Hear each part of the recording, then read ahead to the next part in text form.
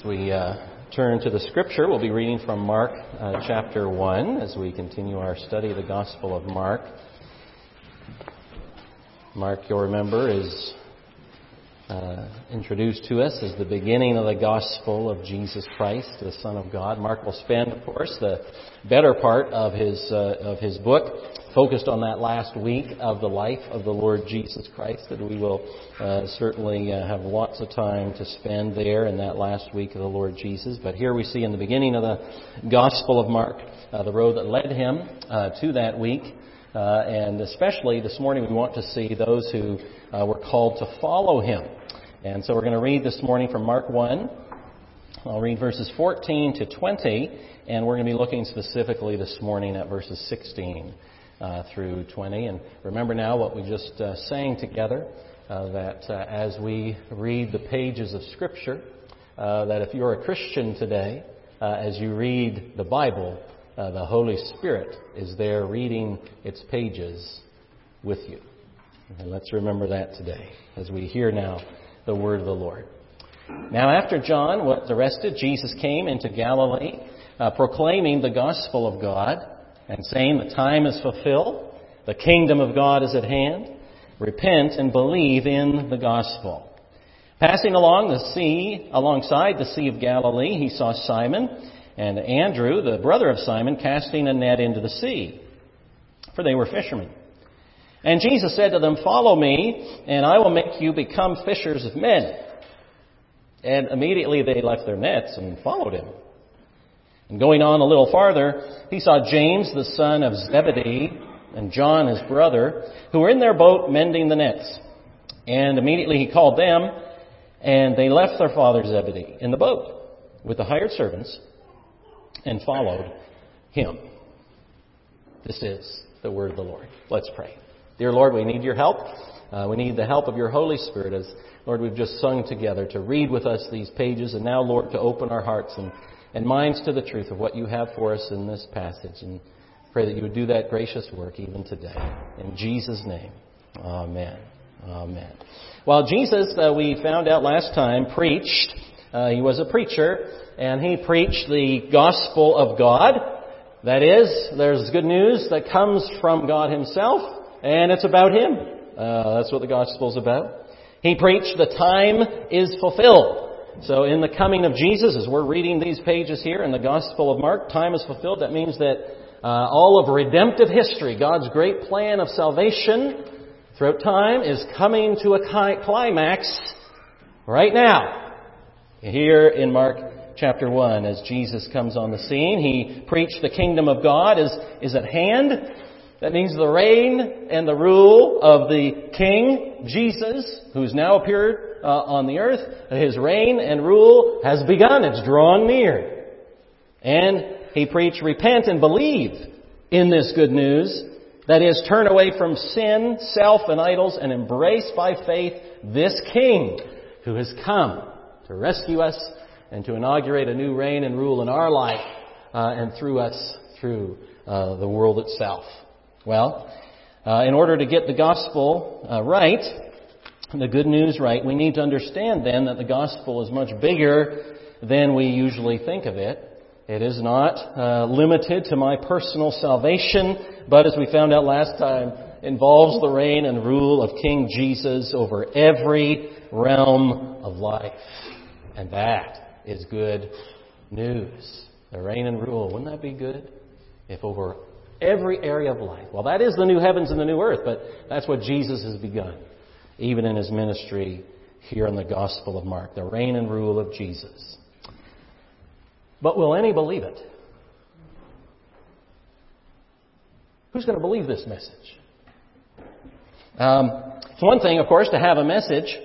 It's another to have followers. It's one thing to be a teacher, but where will disciples be found? And what kind of disciples will they be? Well, that's what we find out in this next portion of the Gospel of Mark. What kind of followers are going to believe this message? So the first thing we have here in Mark 1:16 is we have a profile of a kingdom now disciple. Jesus was preaching the kingdom of God is at hand. What does a disciple who understands the kingdom is coming in Jesus, what does that disciple look like? Verse 16 says this, passing alongside the Sea of Galilee, he saw Simon and Andrew, the brother of Simon, casting a net into the sea, for they were fishermen. Now, in today's world, if you want to succeed, you better be good at putting together an amazing profile. You know, whether you are opening an account on Facebook or Twitter or Instagram or something like that, starting a blog, maybe you're on TikTok or something like that. Or if you're still a bit of a dinosaur like me and you actually read newspapers and magazines, and I even read old newspapers and old magazines. I am that much of a dinosaur. But whenever you're about to read an article, wherever it appears by an author, you want to have a pretty good idea of who the author is. What kind of credentials do they have? You know, what school did they get their degree from? Or who did they study under? Or what are their life accomplishments? We want to see the profile of the person. So here we have Jesus. John already told us he's mighty, he's worthy, he's proclaiming the good news of the kingdom, he's faced down the evil one, he's heard the testimony of his Father, he's filled with the Holy Spirit beyond measure, he's begun his ministry. Now, who is he going to choose to be his closest allies in his time upon the earth? Well, maybe he would check LinkedIn, check LinkedIn and get some feedback on some people, or some kind of online data tool. No, he's passing alongside the Sea of Galilee. Now remember, elsewhere in Scripture, Galilee is described as the land of darkness. People here dwelling in the shadow of death. That's where the light dawns, Galilee. And he's walking along this sea, and he finds two sets of brothers, Simon and Andrew, and James and John. And he engages them in conversation. But it's not going to be an ordinary conversation. This, in fact, is going to be the call of Jesus to follow or to come after. It's a special call to discipleship. A disciple is someone simply who follows another, who follows a teacher, a follower. They were to leave their work and give themselves full time to being with Jesus to learn from Him. They no doubt would still fish from time to time, but they were being called to a new life. Now, of course, right away, something should strike you as strange about who Jesus first calls to be His disciples. Now, think about this. The rest of the Bible, of course, will tell us, in Ephesians, for instance, that the apostles and prophets are called the foundation of the church. Jesus is the cornerstone, but upon the apostles and prophets, the church will be built. And these men whom we start to hear of here will form the apostolic band, if you will. And who's going to serve as that foundation? What kind of folks? Well, we find out in the Scripture it's not going to be judges or lawyers or doctors or governors or kings or Pharisees or Sadducees or Herodians, but they indeed will be fishermen. Now, have you ever got the impression from reading the Bible that God, or you should have gotten the impression from reading the Bible, that God doesn't look at people the same way we do? God doesn't look at people the same way we do. That is, giving first of all attention to their external appearance. You remember in James 4, James will talk about the fact that when someone comes to church, if someone comes dressed like a rich man, typically a church will give that person preferential treatment, give them a seat at the front, and we've got lots of seats at the front here, by the way. But if a rich man comes in, you give him the seat in the front. And James says, though, if a homeless person comes in, well, their seat's up in the balcony, or the back row. That's how James says that's how it kind of goes. It shouldn't be that way. Samuel said to Saul, of course, remember, man looks at the outward appearance, but God looks at the heart. And even then, man's heart, of course, is naturally wicked. So it's not that God calls people who have good hearts. There's no one who does good. We're dead in sin. But the point is that God is primarily concerned with heart transformation and not plain dress up. God's concerned with heart transformation, your inner being that will transform everything else. And when God does call people, He does things like this. Paul describes it, for instance, in 1 Corinthians 1, verse 26. For consider your calling, brothers. Not many of you were wise according to worldly standards. That's the thing, see? Not many were, you might be wise, but it's not worldly standard. Not many were powerful, and not many were of noble birth. But God chose what is foolish in the world to shame the wise. God chose what is weak in the world to shame the strong. God chose what is low and despised in the world, even things that are not, to bring into nothing things that are, so that no human being might boast in the presence of God. Jesus calls smelly, dirty fishermen. Our family, years ago, a long time ago, we were in New York City, and I was driving our family. I don't know how many kids we had. I don't think it was very many, but we were driving around New York City. Oh yeah, we lived in Lisbon, and we were driving somewhere down to Virginia, I think. Wanted to go to Williamsburg, and so I thought to myself, oh, this will be fun. Let's just drive through New York City. I'd never been there before. Yeah, let's just drive through. Hey, Lisa? And so we did. And then at one point, we're in Manhattan, I think, and I'm looking up and I'm thinking, I think we came across that bridge. How do I get there? You know? And so I started driving around New York City, and there's cobblestone streets, and I'm lost. Although I can see the bridge, so that's good. But I'm lost, and so eventually this isn't good. I'm thinking eventually I'll find my way out. But no, this isn't good. I'm going to have to stop. And so we stopped down by the water somewhere, and I opened the door of the vehicle, and immediately the smell of fish just pours into the car. And I thought, oh, I guess we're in the fishing district. And so asked somebody. We got out of New York City, if you're wondering about the end of that story. But oh, the smell of fish. We don't need to assume these fishermen were dummies, that they couldn't tie their sandals. But remember in Acts 4, the religious leaders knew. Remember that Acts 4 will say they knew that these men were common, uneducated men. But it was clear they'd been with Jesus. After all, that's the point. That is, these men had no seminary degree. They didn't go to Jerusalem College for the Gifted. There was no so-called higher education for them. No all-expense-paid scholarships for these men. No great reputation or fame. Just a couple of sets of brothers going about their daily routine, their normal work. And that's what the Bible says. Verse 16, they're casting a net into the sea. Verse 19, they're mending their nets at work with their father Zebedee. Just doing the normal things of life. Faithfully laboring at their vocation. Not rich, not necessarily poor, but simply providing for their families. And in fact, what stands out to us most about these men is the very fact that these men don't stand out to us at all. They are ordinary men. Yes, God's pleased to use and call ordinary men and women and children to be His kingdom disciples.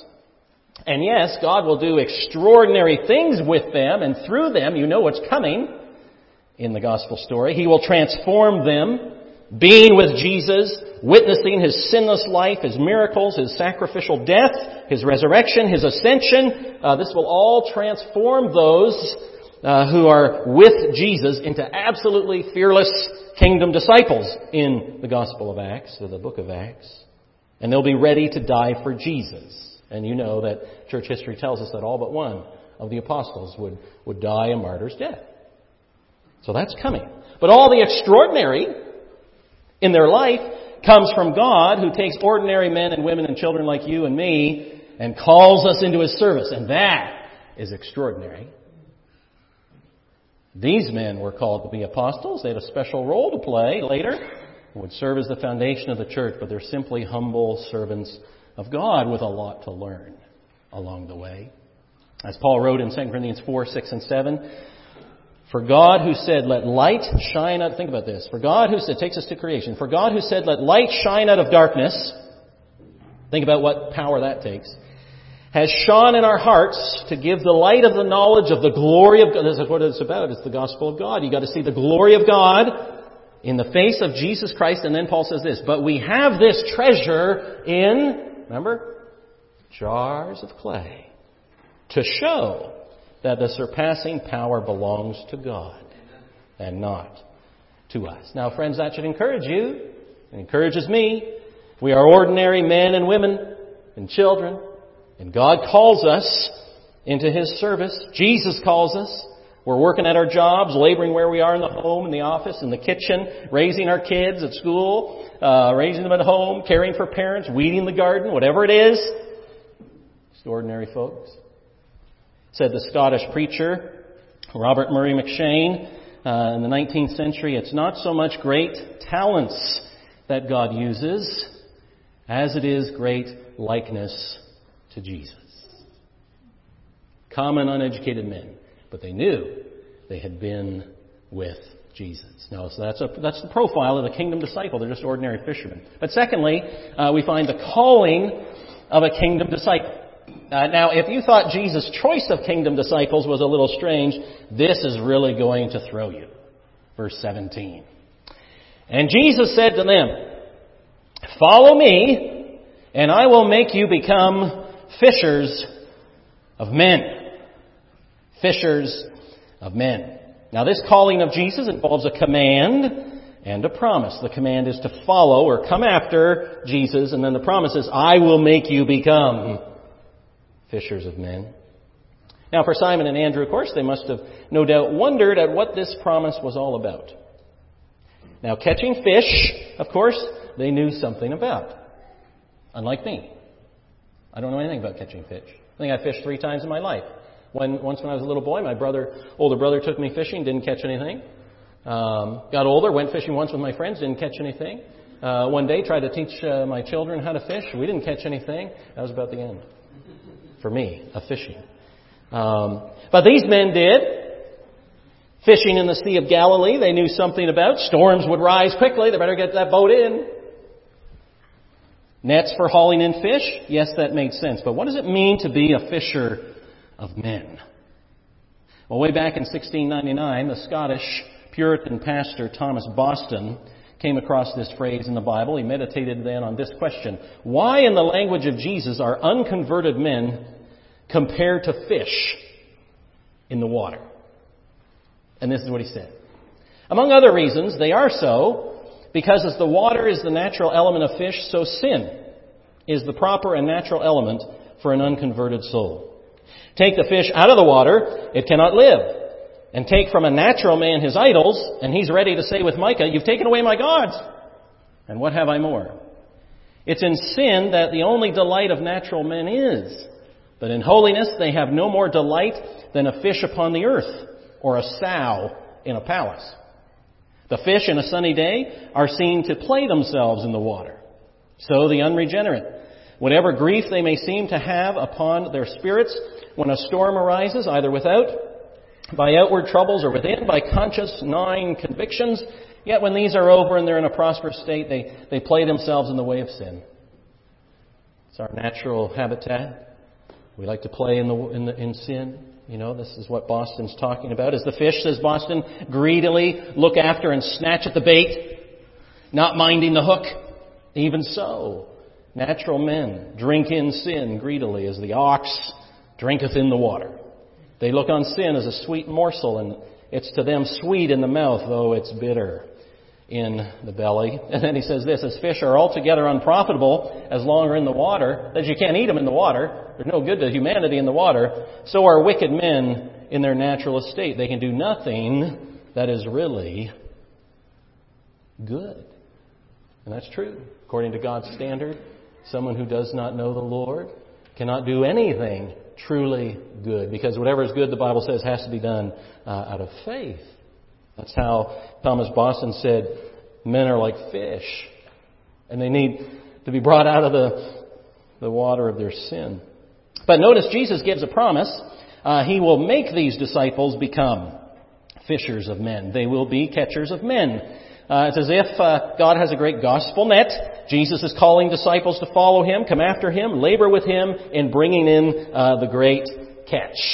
Now, Jesus uses similar metaphors to describe this. Think of Jesus using that metaphor of praying that the Lord would raise up laborers for the harvest. For the harvest is plentiful, but the workers are few. So in this case, there's many fish, but there's not enough folks casting out and drawing in the nets. Notice also the order of Jesus' call to these disciples. It is first, follow, and then I will make you. There's no fishing without fellowship with Jesus.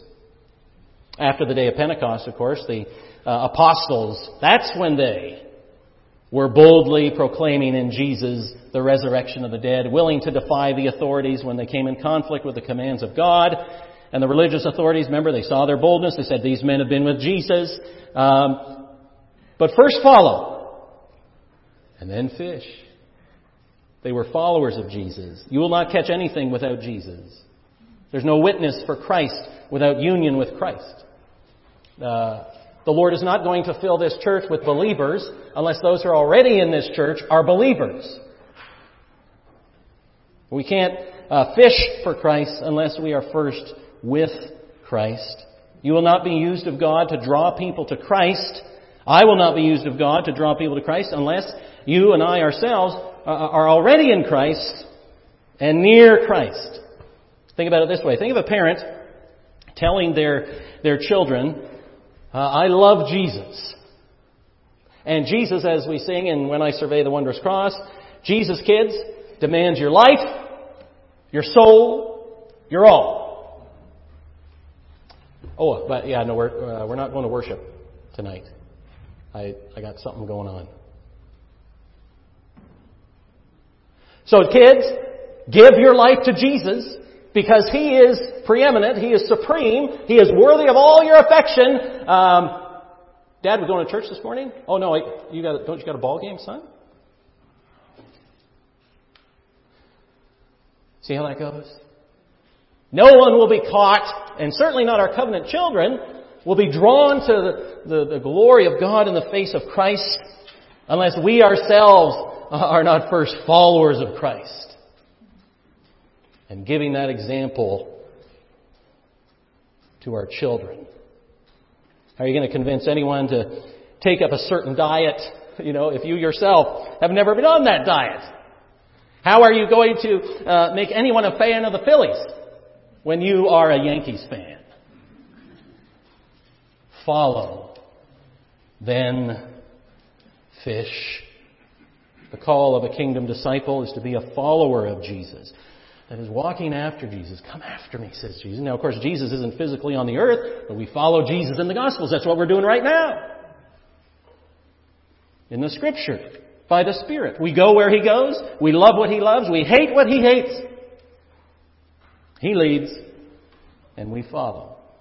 It should remind us of the story in Joshua when the people are about to walk around the walls of Jericho. You remember, the angel of the Lord appears to Joshua as a man with a drawn sword, and Joshua asks the angel, are you for us or for our adversaries? Whose side are you on? Oh, you remember that? It's a great passage. And the angel replies, no!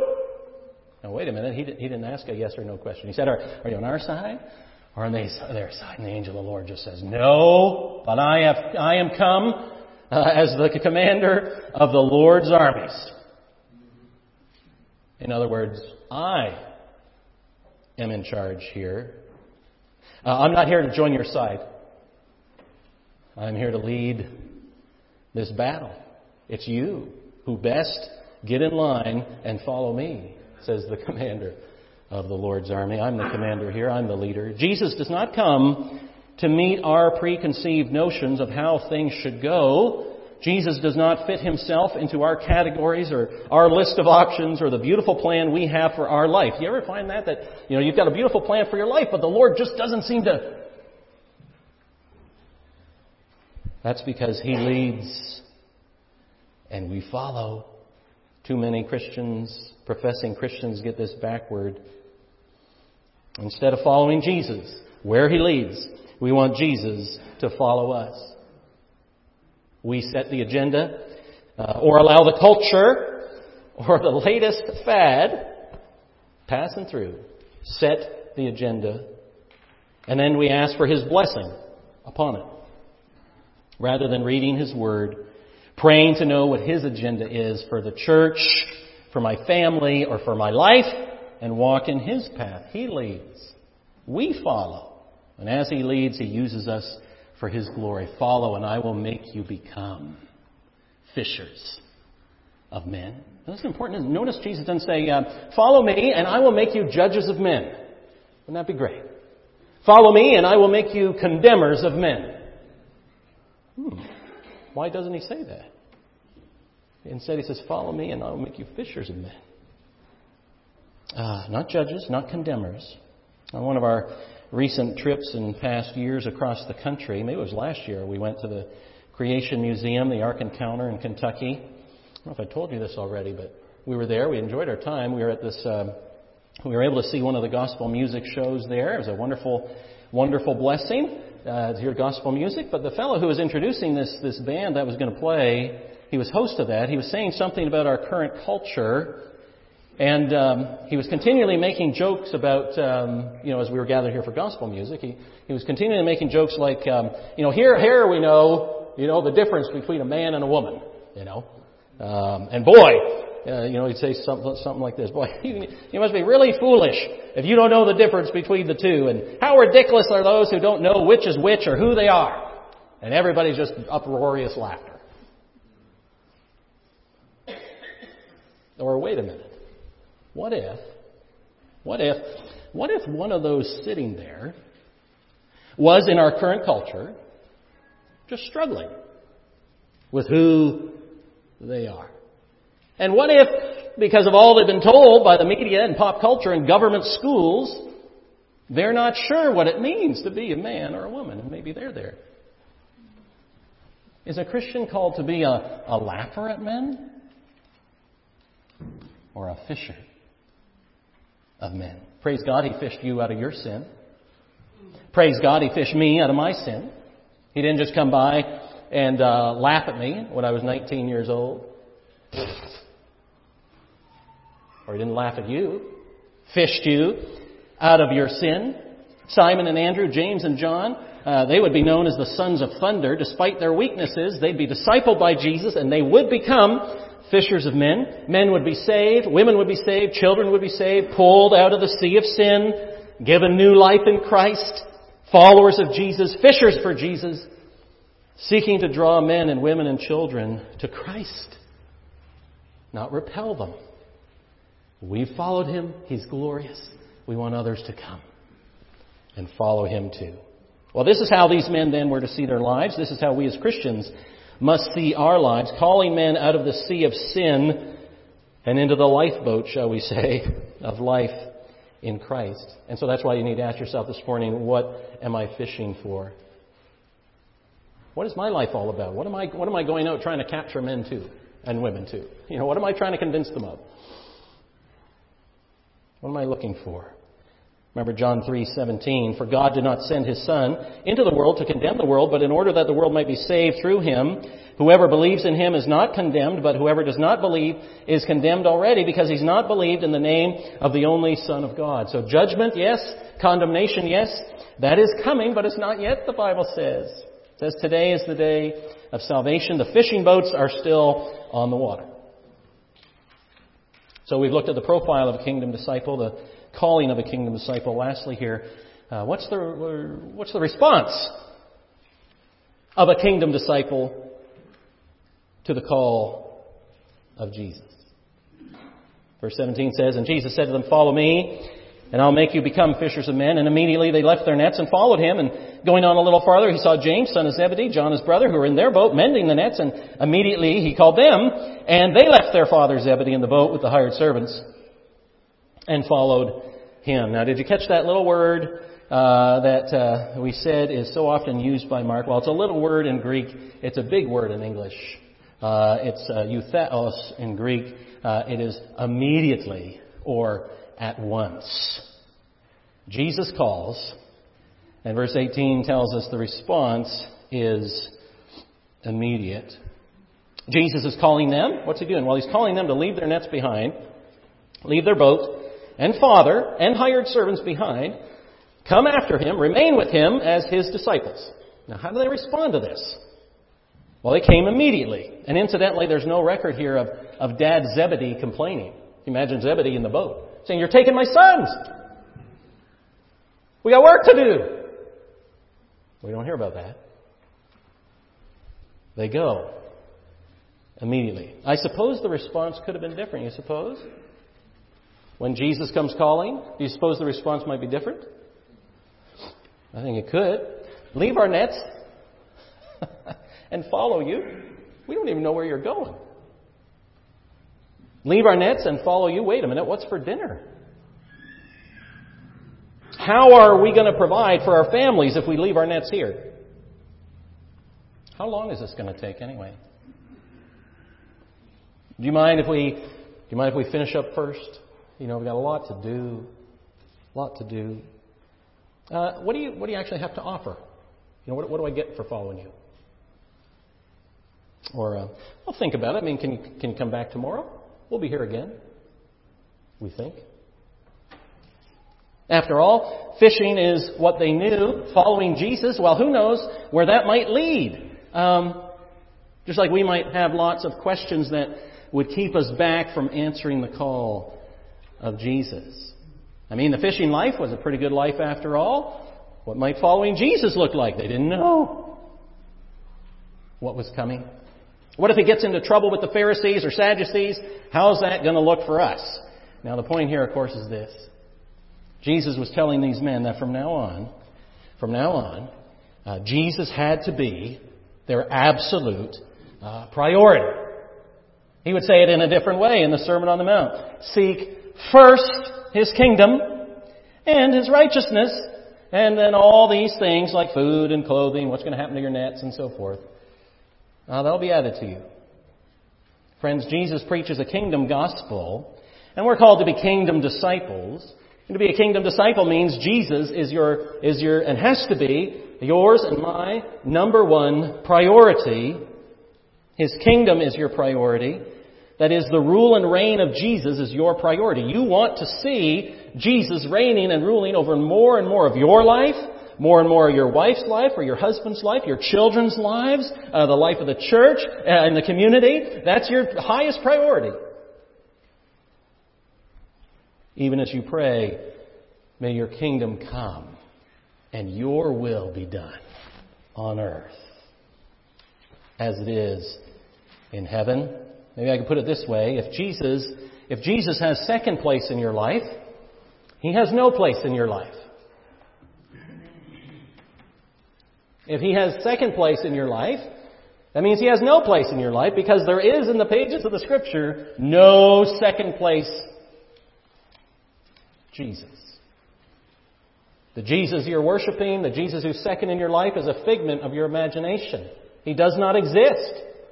The only Jesus on the pages of Scripture is the one who, when He calls us, He takes us wholly. And He becomes our greatest passion and priority in life. As Paul would write in Colossians of Jesus, He's before all things, and in Him all things hold together. You might think things are falling apart. No, all things held together in Jesus. And He's the head of the body, the church. He's the beginning, the firstborn from the dead, that in everything He might be preeminent, numero uno, first place, higher than all else, supreme. Those who follow Christ here in Mark 1, follow Him as Lord. Right? He speaks and they come. He is their Lord. He is their King. And when kingdom disciples hear the call to leave what they are doing, here it's to leave their vocation, to leave their family connections even here, to follow Christ. The kingdom disciple follows. When Jesus calls us, He calls us to submit ourselves wholly to Himself. There's nothing you can do yourself to be saved. We believe that. We're completely dependent on the sovereign grace of God to fish us out of the world of sin, out of the mess we've created for ourselves. Only God can do it. Only Christ can call us. He not only calls us, but provides His Spirit then to draw us to Himself. Only He can save us.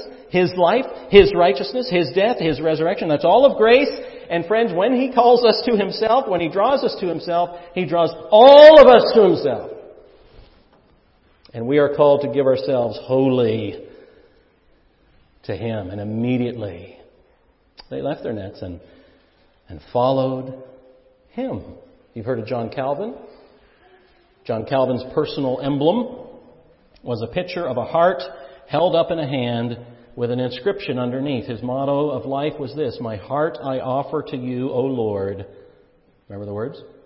Promptly and sincerely. That means immediately and sincerely. May that be, for John Calvin, that was the idea. May that be the heartbeat of his life. Lord, I offer my heart promptly and sincerely.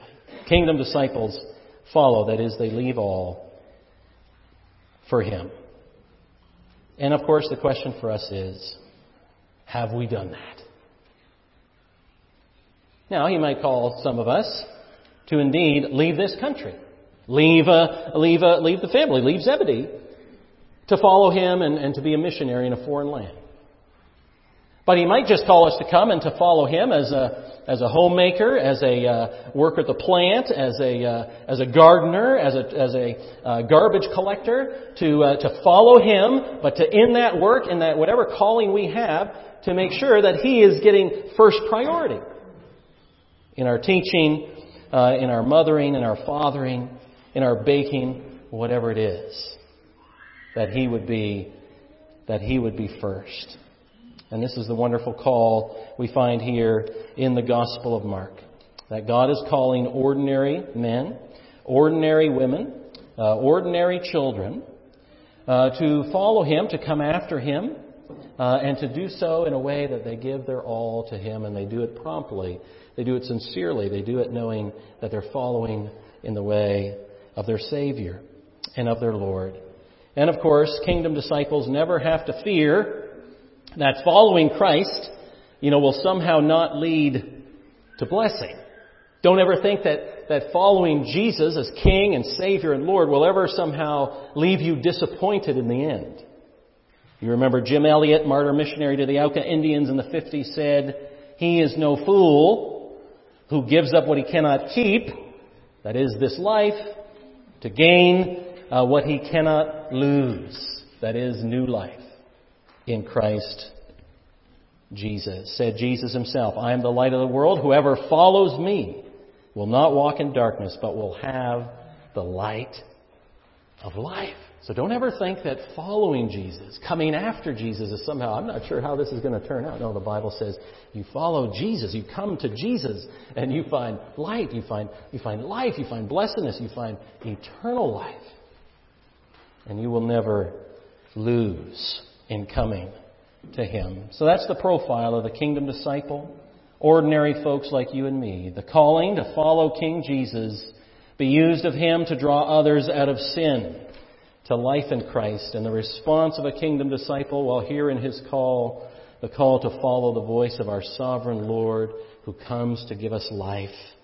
So that we would recognize, as Isaac Watts recognized in 1707, were the whole realm of nature mind, that were a present far too small. That's not enough. Love so amazing. He's called me. Love so amazing, so divine, demands my soul, my life, my all. May that be true of me.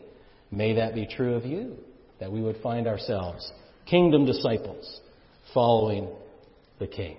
Let's pray together. Heavenly Father, we thank You for this passage of Scripture, Lord. We're amazed at who the Lord Jesus calls to follow Him. And yet, Lord, throughout the pages of Scripture, we find that we are simply broken men and women and children, those who have sinned against You, who are weak and helpless before You. And yet, Lord, You are pleased to take these clay pots, fill them with the glory of God in the face of Jesus Christ, That we would not have anything to boast in of ourselves, but that we would have plenty to boast in of You and Your glory and Your goodness and Your grace and mercy. That we, as those who've ourselves been fished out of the sea of sin, O Lord, that You would give us eyes to see all those around us, whom You would use us towards helping them out of the life of sin, that they might come to see the glory and beauty of following this Savior. May it be true of us. May You build Your church. May Your kingdom come and Your will be done on earth as it is in heaven. And we pray it in Jesus' name. Amen. Amen.